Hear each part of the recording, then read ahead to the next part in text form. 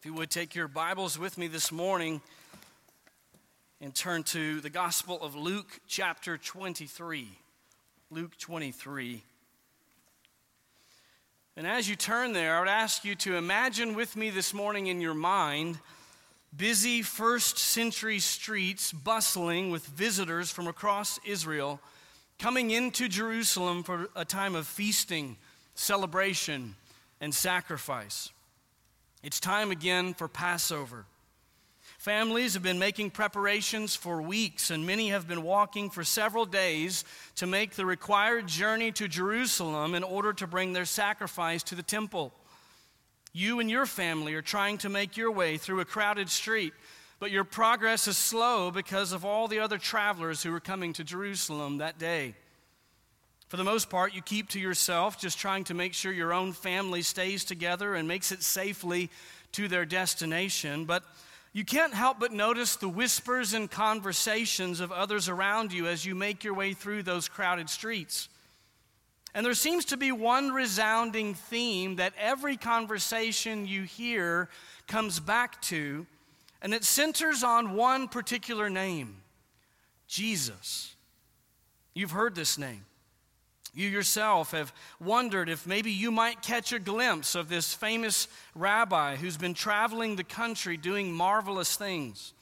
There's been much talk about this man Jesus in your hometown and much disagreement about just who he might be. Most seem to think favorably of him except for the local synagogue leaders. And he seems to have helped many people with his miracles, and his teaching is unlike anything that's ever been heard in Israel before. Some have even begun to wonder if maybe, just maybe, this rabbi could be the Messiah. It's even reported that just days ago, he raised a man named Lazarus from the dead. And as you contemplate these things, suddenly you notice the crowd around you is stirred up, and people begin to rush in your direction, and you grab a hold of your children, trying to see what's the cause of the commotion. And you see in the distance that the commotion centers on one man. You see this man. It's not a man you've ever seen before, but yet you seem to know instinctively this must be Jesus. People around you begin to shout declarations of praise. Hosanna! Hosanna! Others begin to run and bring palm branches and lay them on the ground in front of him as he enters into Jerusalem riding on a donkey. And the crowd's excitement reaches fever pitch as he and his disciples begin to make their way through that crowded street. This is the scene that should come to our minds when we think about Palm Sunday, the Sunday we come to this morning. Jesus enters Jerusalem seemingly at the height of his popularity and ministry success. There have, of course, been detractors along the way, particularly among the Pharisees and the leaders of the Sanhedrin, but the crowd seem to love him. No doubt his disciples are convinced that with this kind of entrance into Jerusalem, maybe this is the time that Jesus is going to reveal himself as the Messiah and King of the Jews and begin to reign as their king, overthrowing Roman oppression. But the words of Jesus that week reveal that he understands that the pathway to ushering in the kingdom of God will not come through a coronation, but through a crucifixion. In fact, he will say these perplexing words not long after that glorious reception on Palm Sunday. In John chapter 12, beginning in verse 31, Jesus will say, "Now judgment is upon this world. Now the ruler of this world will be cast out. And I, if I am lifted up from the earth, will draw all men to myself." But he was saying this to indicate the kind of death by which he was to die. Jesus understood as he marched into Jerusalem that he was headed towards the cross that had been predestined for him before the world began. Over the last 2 weeks, we've been looking at the glories of Christ as they are revealed in his suffering in the book of Hebrews. And this morning, as we come to Palm Sunday and in anticipation for Resurrection Sunday next week, it's appropriate for us to take a deeper, closer look at Jesus Christ as he is, in his words, lifted up. We've talked about his glory and how it was manifest in his suffering. Now let's go and see it. With that in mind, this morning we'll be in Luke's account of the crucifixion in Luke 23. And of course, this is an account that's far too detailed for us to cover in one message. And so I'm going to give an overview of large sections of this and focus our attention primarily on one scene between Jesus and the thief on the cross. But the theme of the Gospel of Luke as a whole is Jesus as the Son of Man. And what we're going to see specifically in our verses this morning is Jesus' crucifixion proves his identity and demonstrates his power to save.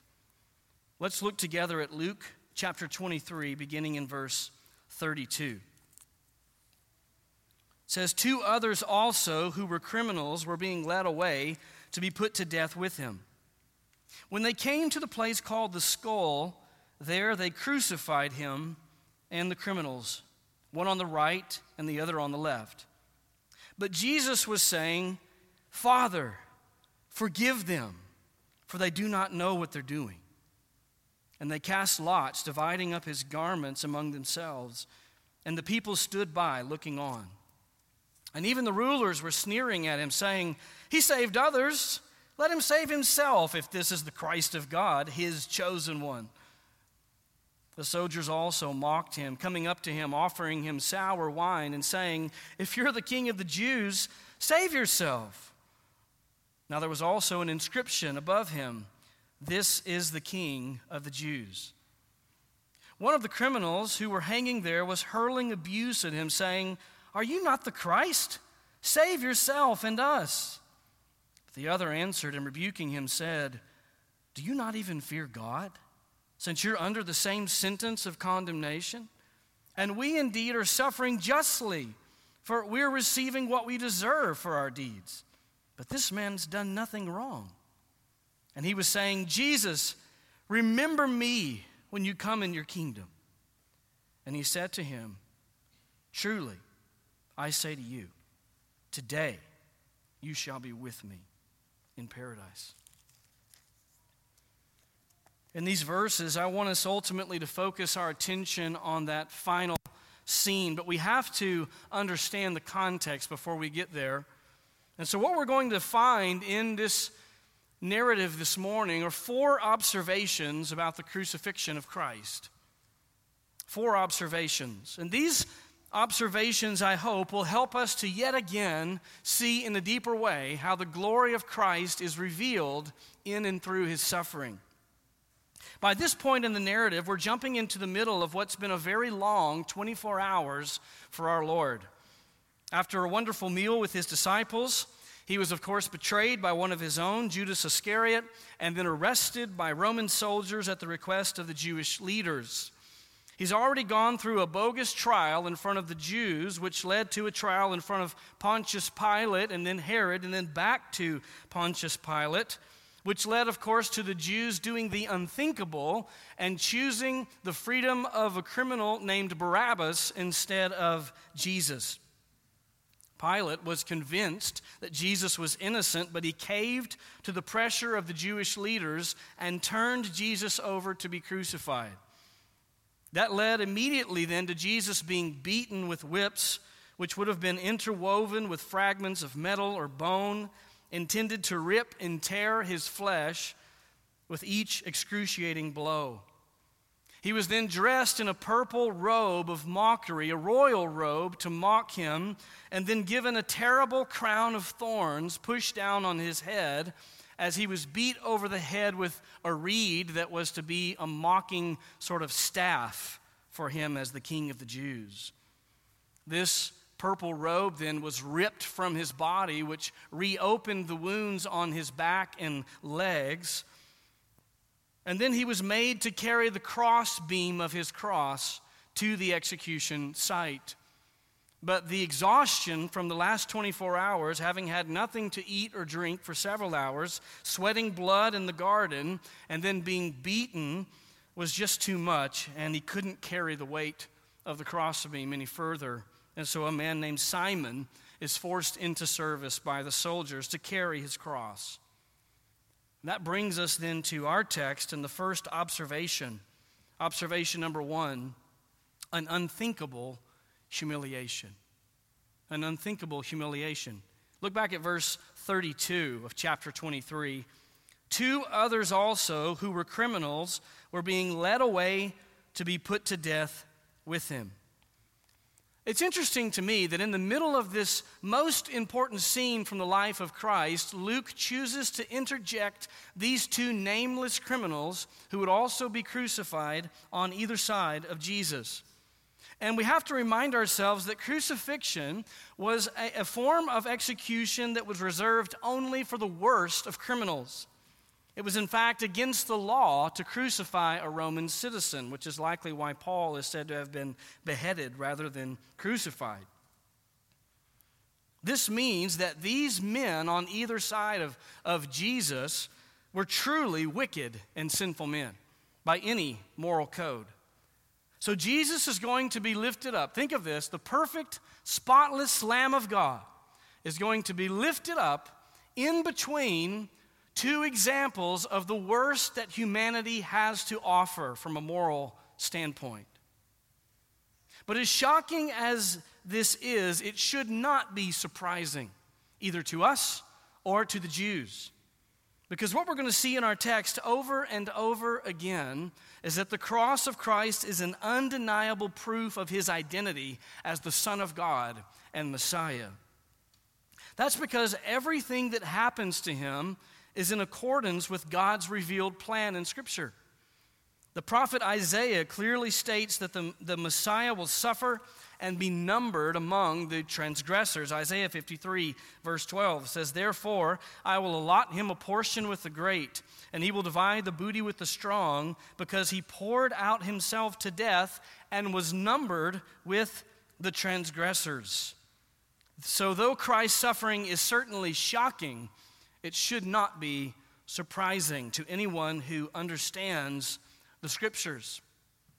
The text goes on to say that when they came to the place called the Skull, there they crucified him and the criminals, one on the right, the other on the left. Now, we don't know exactly where this place called the Skull is today. If you travel to Israel, there are 2 primary places that they guess that it may be, but we don't ultimately know the place. But we do know that it must have been a common place for crucifixions to be held. This brings up an important point, by the way, that we have to understand about crucifixion, and that is that this form of execution was intended to send a message. It was intended for the public to see the spectacle of the cross, to see the person hanging there, and to be warned, don't do what they did, or we will do this to you.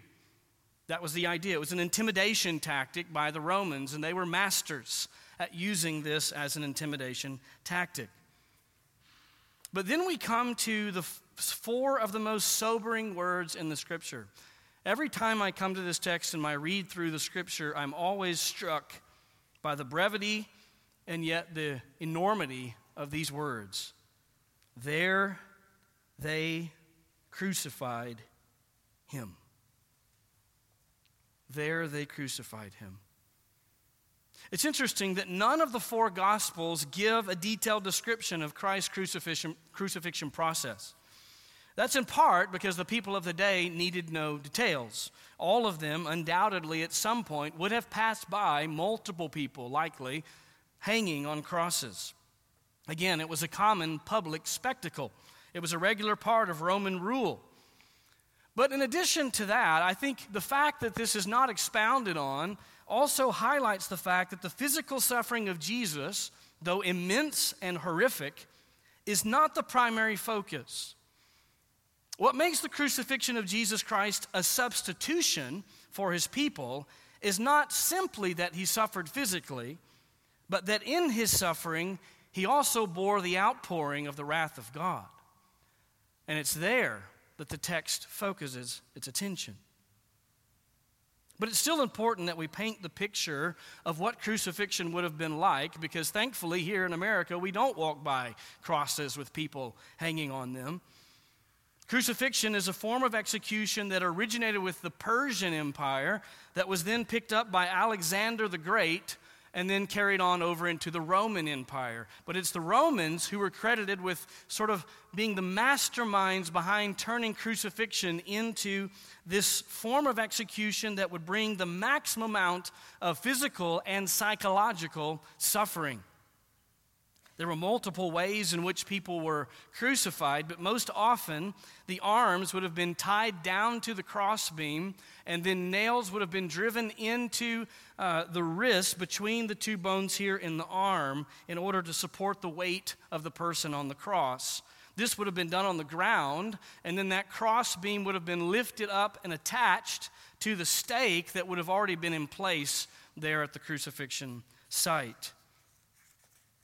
You can imagine the pain and the suffering that would have caused.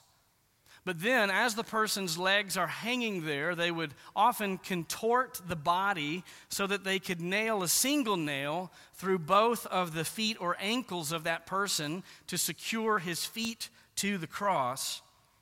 Sometimes they would add a small little platform or stake where the person could sit on the cross. But don't mistake that as sympathy from the Romans. That was actually to extend the amount of time it would take for a person to die, so they would suffer longer. Because ultimately, many victims died from asphyxiation because they no longer were able to lift themselves up and to take a breath. But that seat would allow them to breathe longer and therefore live longer and therefore suffer longer. If you've ever had any kind of nerve pain, then you know that shooting, burning pain of nerve pain. Picture that to an unimaginable degree, radiating from both of your wrists and both of your ankles, covering your entire body. And imagine having to struggle for every breath, pushing against those nerves on a nail to lift up just enough to breathe, and while doing so, feeling your back, which has open wounds from the beating you've taken, rubbing up against that raw wooden cross. And picture doing this over and over and over. Some victims lasted for days on the cross. This is just a brief description of what our precious, perfect Lord suffered for us on that horrific day. And next to him, hanging there, were two criminals suffering the same fate, only in their case as a just punishment for their crimes. The horrors of what Jesus went through on the cross are truly staggering. But as sickening as his suffering is, it's his reaction to the unjust suffering that should catch our attention. This brings us to a second observation. Observation number 2, an astonishing petition. An astonishing petition. Now, before we read this next section of text, I want you to think with me for a moment of 3 things. I want you to draw some memories to mind. First of all, I want you to recall the worst pain you've ever felt in your life. Bring that to mind. Secondly, I want you to recall the time in your life that you have been most unjustly treated. That is, someone has truly treated you in a way that was wrong, that you did not deserve. And thirdly, I want you to picture the time in your life that you've been the most humiliated, the most publicly humiliated in front of others. Now I want you to picture all 3 of those events colliding into one singular moment. Maximum pain, maximum unjust treatment, maximum humiliation. And this is what took place in the life of our Lord there on that cross, only to a degree that we could never begin to fathom. Now answer the question, if that could happen, if all of those things, all of those terrible moments in your life took place at one time, and you're looking at the people responsible, directly responsible for that, how would you respond to them? Listen to how Jesus responds. But Jesus was saying, Father, forgive them. Forgive them, for they do not know what they are doing. This is our Lord and Savior. Here, the glory of Jesus Christ comes shining out of the darkness of this day with a display of brilliance that is beyond our comprehension.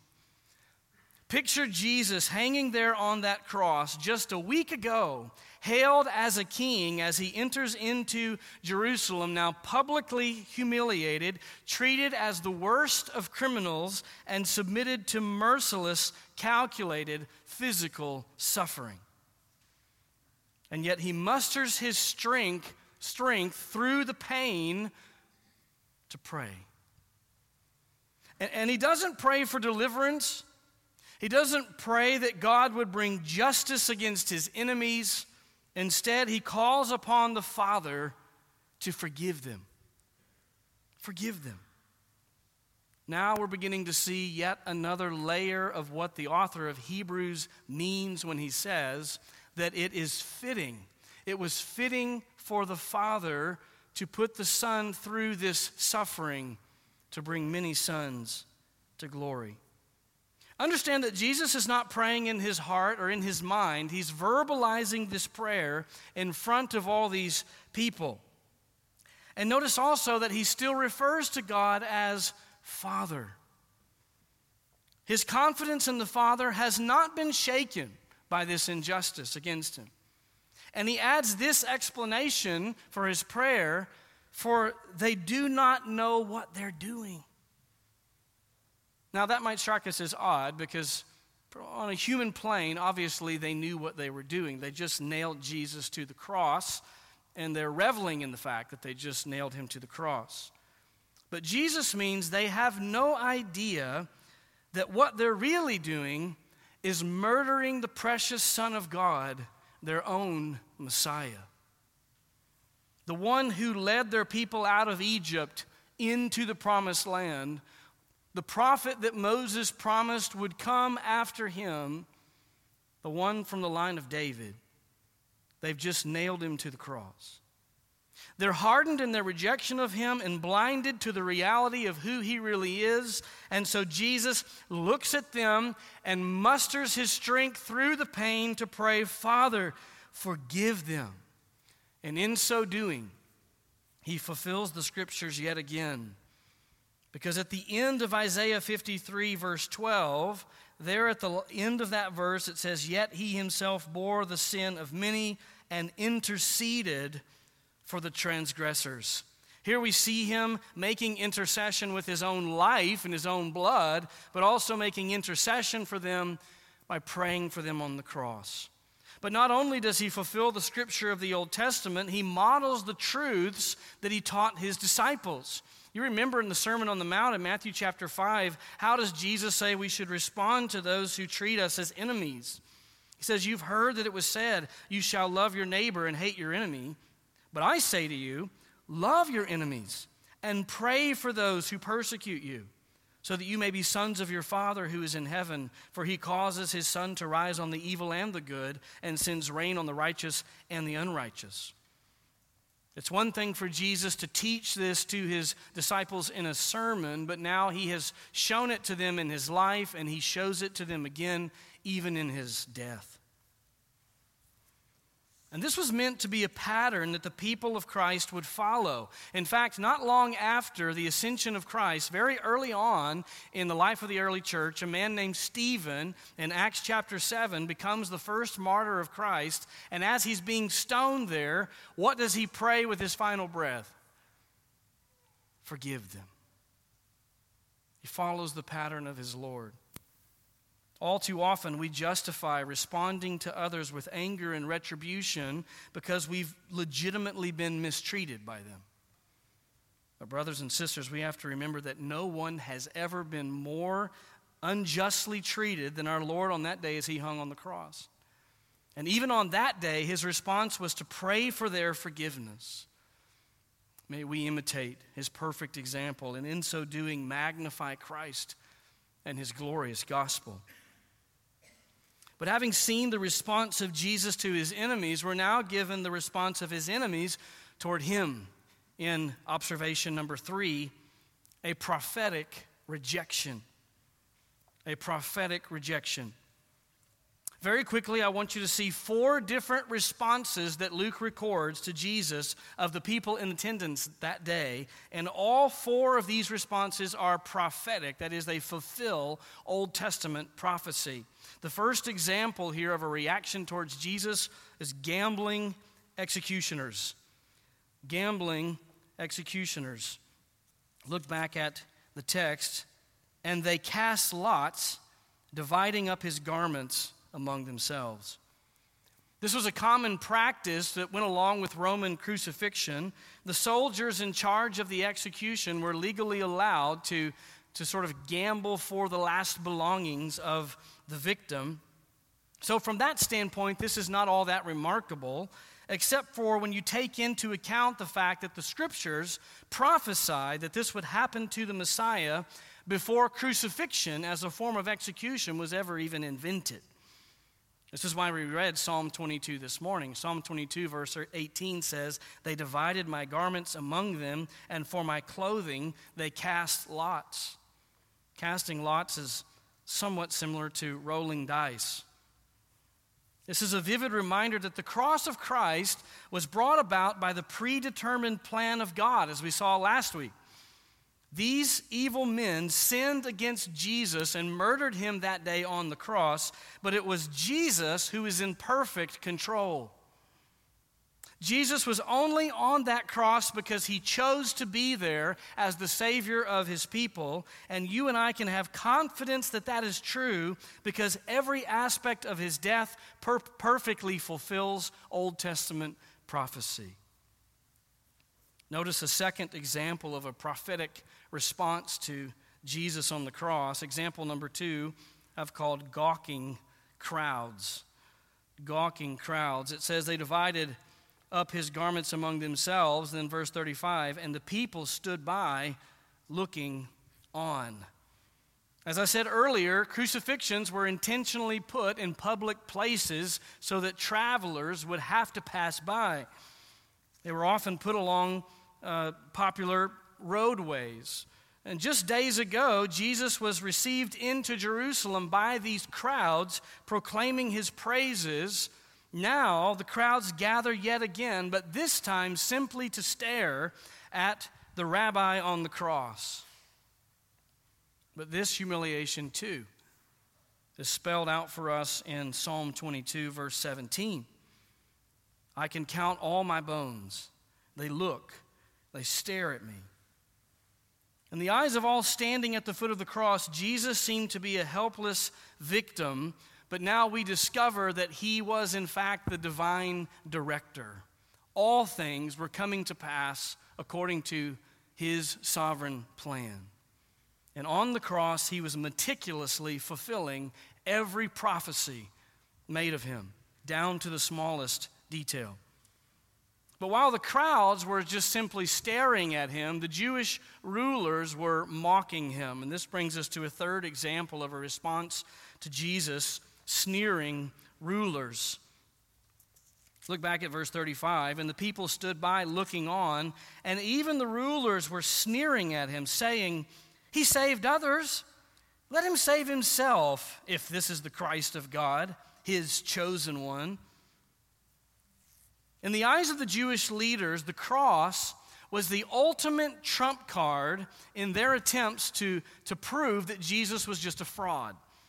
Because crucifixion, understand this, crucifixion was so universally despised by the Romans, by the Jews, that they were convinced that if God would allow this person to be put on the cross, it proves publicly to everybody that he cannot possibly be the Messiah. After all, the Jews were also convinced that crucifixion fell under the Old Testament curse of a person being hung on a tree.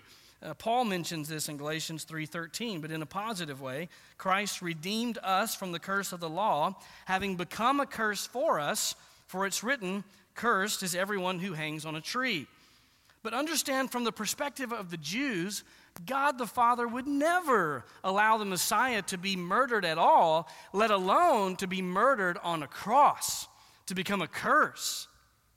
And so this confidence led them to celebrate their victory of exposing him as a supposed fraud by publicly mocking him. But here's what's so disturbing about their words. Because in ridiculing Christ, they admit that he has performed great miraculous works. They begin their mocking by saying, he saved others. He saved others. They don't say that mockingly as if they don't believe he saved others. They know he saved others. As many of them witnessed him saving others.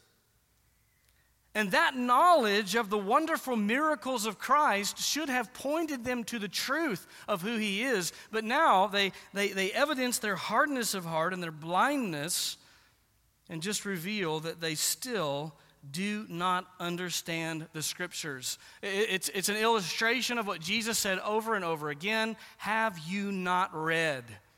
They still don't understand the Bible. Because in their mocking, they actually are affirming the Old Testament Scriptures. We turn again to Psalm 22. Listen to this. But I am a worm and not a man, a reproach of men and despised by the people. All who see me sneer at me.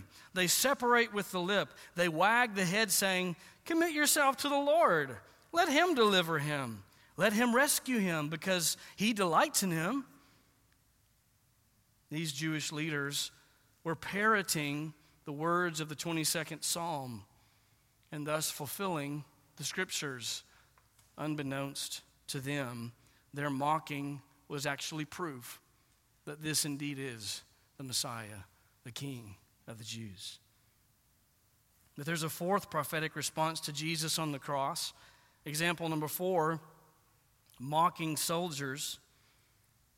Mocking soldiers. It says, the soldiers also mocked him, coming up to him, offering him sour wine, and saying, if you're the King of the Jews, save yourself. Understand that ridiculing the victim on the cross was a common aspect of crucifixion. Again, this form of execution was intended to torture a person physically, but also psychologically. It was meant to mess with that person. And the Roman soldiers obviously are far less informed about who Jesus really is than the Jewish rulers were. They're not saying their words out of having witnessed the miracles of Christ. They're simply mocking him because of what's written above his head. Look at the next verse. It says, now there was also an inscription above him, this is the King of the Jews. They're looking at the inscription, King of the Jews, and the person and saying, oh, that's laughable. Some king you must be.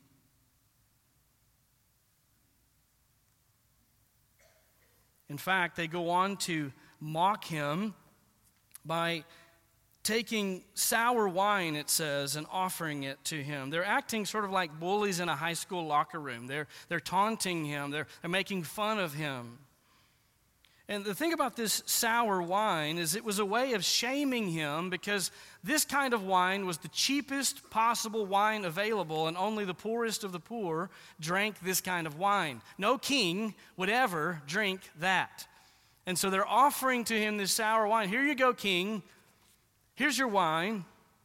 But in so doing, they too fulfill Psalm 69, verse 21. They also gave me gall for my food, and for my thirst they gave me vinegar to drink. Most scholars believe this reference to vinegar is a reference to this sour wine offered to Jesus here on the cross. And so as we take all of this together, we've seen the character of Christ and his righteous prayer of forgiveness. We've seen the providence and power of Christ in bringing every prophecy of his suffering to pass.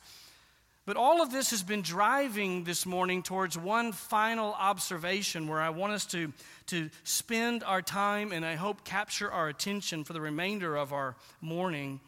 Because it's here in this interaction that we see the glorious redeeming love of the Savior and the true reason that he has subjected himself to such unthinkable torture. And it brings us to a fourth observation. Number 4, a gracious redemption. A gracious redemption.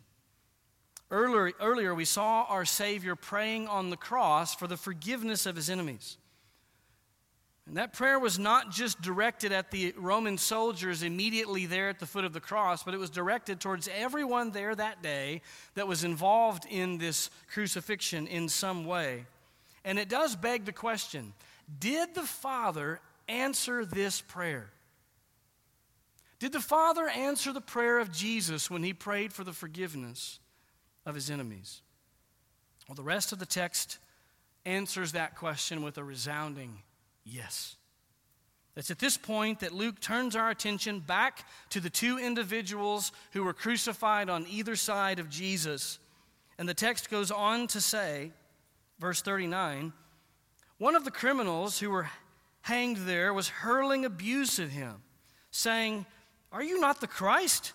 Save yourself and us." Now, astonishingly, this criminal, who's also suffering the same physical agony of crucifixion, joins in with the religious leaders and the Roman soldiers to heap blasphemy upon Jesus. And the irony here is palatable. Here's the high king of heaven being ridiculed by this condemned criminal. In fact, the other Gospels record that it was not just one of the thieves, but both thieves initially were hurling abuse at Jesus. Matthew 27:44 says, the robbers, plural, who had been crucified with him were also insulting him with the same words. And this is a ridiculous display of pride and arrogance. It reeks of Proverbs 19:3. One of my favorite proverbs says, the foolishness of man ruins his way, and his heart rages against the Lord. That is, the foolishness of a man's own choices ruin his life, but who does he blame? God. Here's this man. He's suffering the consequences of his own sin, and yet he's hurling abuse at Jesus, the perfect Lamb of God. Isn't this what we see in unbelievers all around us? No unbeliever is truly neutral towards Jesus. They are his enemies, and though their sins justly condemn them, they set themselves up in opposition to Christ, even blaming him for their predicament. But though both criminals initially joined in the mocking of Jesus, one of them has a dramatic change of heart. Two things have been happening since these men were placed on their crosses. Number one, they've been watching and listening to Jesus as he prays for the forgiveness of these people. And secondly, God the Father has been watching and listening to Jesus as he prays for the forgiveness of his enemies. And suddenly, one of the criminals has his eyes opened to the reality of exactly who it is that's hanging next to him. And in that moment, his heart goes from ridicule to righteous indignation. And he sounds off back at the other criminal on the other side of Jesus with these scathing words. It says, but the other answered and rebuking him said, do you not even fear God? Since you're under the same sentence of condemnation? He says, look, you've proven that you don't fear man. That's why you're on this cross. You broke the law. You didn't care about the authority of human beings. But do you not even fear God? Because he understood that by ridiculing Christ, he was rebelling against God. And in his ridicule, this thief forgets that he is also currently suffering the same penalty, only his penalty is a just penalty. How is it that this criminal has come to understand that in rebuking Jesus, this man is disrespecting God? The only answer that makes any sense at all is to understand that God has opened this man's eyes to understand who Jesus really is. And we hear it in what he says. He reveals the work of God in his heart by the words that come out of his mouth. Listen to what he says next. He says, and we indeed are suffering justly. He says we. He admits, I deserve what I'm getting. He says, I am a sinner. For we are receiving what we deserve for our deeds. But this man has done nothing wrong. First of all, he admits his own sin by claiming that this punishment is just for his crimes.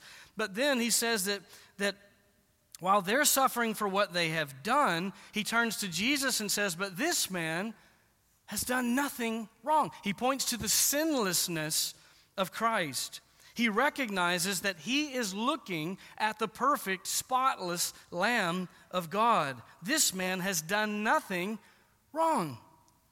And if you think I'm stretching his words just a little bit to say that he understands this is the perfect, spotless Lamb of God, then listen to what he says next.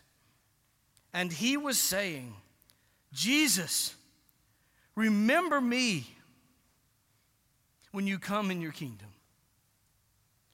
Remember me. It's an incredibly profound statement. It reveals that this man had come in that moment to understand this really is the Messiah. This is him, here next to me. Obviously, he knows full well that he's about to die. Crucifixion is not a form of punishment, it's a form of execution. And he speaks in the future tense. This is interesting. Listen, he speaks in the future tense and says, when you come in your kingdom. What does that imply? That he believes about this man. He anticipates that Jesus at some point somehow will rise from the dead and will eventually return and set up his kingdom as king and Messiah. This man looks at the accusation hanging above Jesus' head, King of the Jews, and says, amen. This is him. He is the King of the Jews. And in this declaration, he adds this sober, heartfelt request. Remember me. Remember me. He wants Jesus to remember him in the future when he comes to set up his kingdom. This is a desperate cry of a man knowing he's facing his last hours of life. Death is imminent, and he says, I want to be a part of that kingdom. Jesus, please remember me. But it's not really difficult for us to grasp why a dying man would ask to be remembered by God. This is not abnormal. It's not difficult at all for us to picture that man there begging for Jesus to remember him. The astonishing part is not the request, it's Jesus' response. Because Jesus says, and he said to him, truly, verily, I say to you, today you shall be with me in paradise. That word truly, it's a word that's used often by Jesus when he wants to make sure a person understands the gravity and the truthfulness of what he's about to say. He says, truly, listen to me. Truly I say to you. And notice the word today. Not in the future. This man will not have to wait some indefinite period of time to know whether or not his request to be remembered has been answered. Jesus says, today. Today.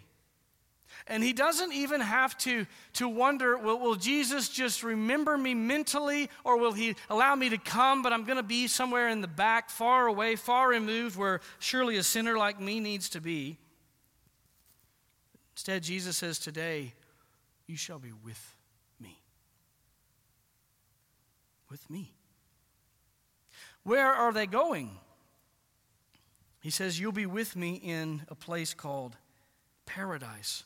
Paradise is a word used in the scripture. It pictures a beautiful garden, like the Garden of Eden, and it's used in the scripture to refer to what heaven will be like. Essentially, he's saying, you will be with me in glory. You will be with me today in heaven. It reminds us that for the believer, there's no such thing as purgatory or any kind of intermittent time in which we are separated from Christ after death. No, when the believer dies, he or she goes immediately to be with Jesus. What is the point? The point is, look at Jesus. Don't you see his glory as he's hanging on the cross? Here in this one scene, we see Jesus praying for the salvation of his enemies. We see him sovereignly fulfilling passage after passage of Old Testament scripture, and we see him actively rescuing sinners on the cross, not just in theory, but in reality. We must marvel at Jesus on the cross. And not only must we marvel at Jesus on the cross, but we, like this thief, must respond in repentance and in faith. Learn from the dying thief. The truth is, every single one of us before Christ is spiritually in the same condition as that thief hanging on that cross next to Jesus. We're dead in our sins. We're guilty and condemned for our sins, and we deserve rightly the punishment of God's wrath for sin. When it comes to being rescued from that punishment that our sins so rightly deserve, we are as helpless as that thief dangling on that cross. You will not get down by your own effort. There's nothing left to do but to look to the man in the middle. Look to Jesus on the cross. See him as he is. Recognize that while you deserve your sin and the consequences that come with it, he has no sin. He hangs on the cross as the perfect one, as the spotless Lamb of God. And recognize that he dies on his cross not for his sins, but for yours. And then, having recognized who Jesus is as the perfect Son of God, throw yourself on his mercy. Call out to him as that thief did that day. Remember me. Place your faith in him. And friend, if you will repent of your sins and put your faith in Jesus Christ, then when you come to your dying day, these words that came from the mouth of Christ will be just as true for you as they were for him. Truly, I say to you, today you will be with me in paradise. This is the hope of every Christian. Will you remain hard-hearted like the unrepentant thief, blaming Jesus for your predicament, blaming him for the consequences of your sin? Or will you recognize in humility that you are justly condemned and put your faith in the perfect Lamb of God for salvation? It's important for us as we bring our time to a close to reflect yet still more on how these words must affect us. First of all, number one, believe in Christ.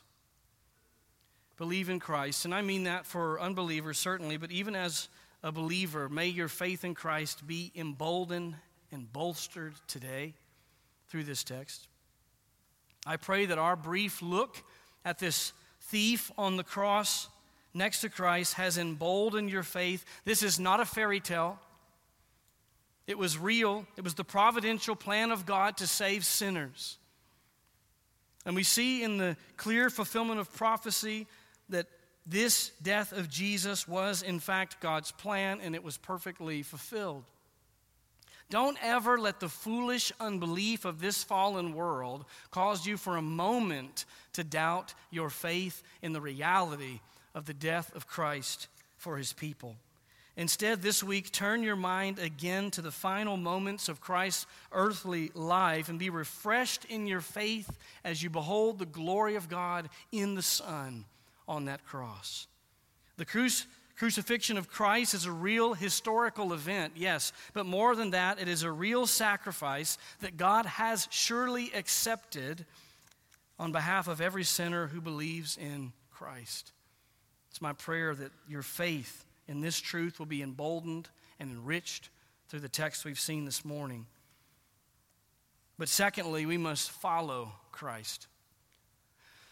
Follow Christ. Since the earliest chapters of the book of Acts, the people who belong to Jesus Christ have been known as those who imitate his life and character. That's why they were called Christians at Antioch.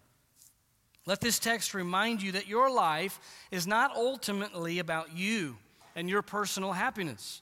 The cross of Christ reminds us that absolutely everything everything that happens to us is to be viewed through the glory of God and the gospel.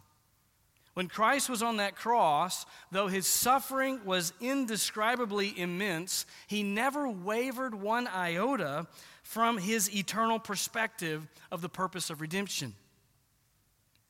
It's important for us to develop the same reflex of seeing everything in our life through the lens of the glory of God and his sovereign purposes. And so may we never allow the pursuit of happiness to overshadow the pursuit of holiness. May we follow him faithfully.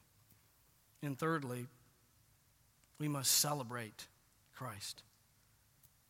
Celebrate Christ. When we read of the crucifixion of Christ, it's right that our hearts are ripped from our chest, that our stomachs are nauseated at the thought of what he went through on that cross because of our sin. But at the same time, the cross of Christ is a cause for unreserved celebration. Because while that cross appeared to Christ's enemies as the seal of his defeat, Jesus proved over and over again that his cross was the seal of our redemption. And so we grieve the devastating consequences of our sin, but we rejoice in the perfect satisfaction of God's wrath that Christ secured. The cross of Christ is a call to worship.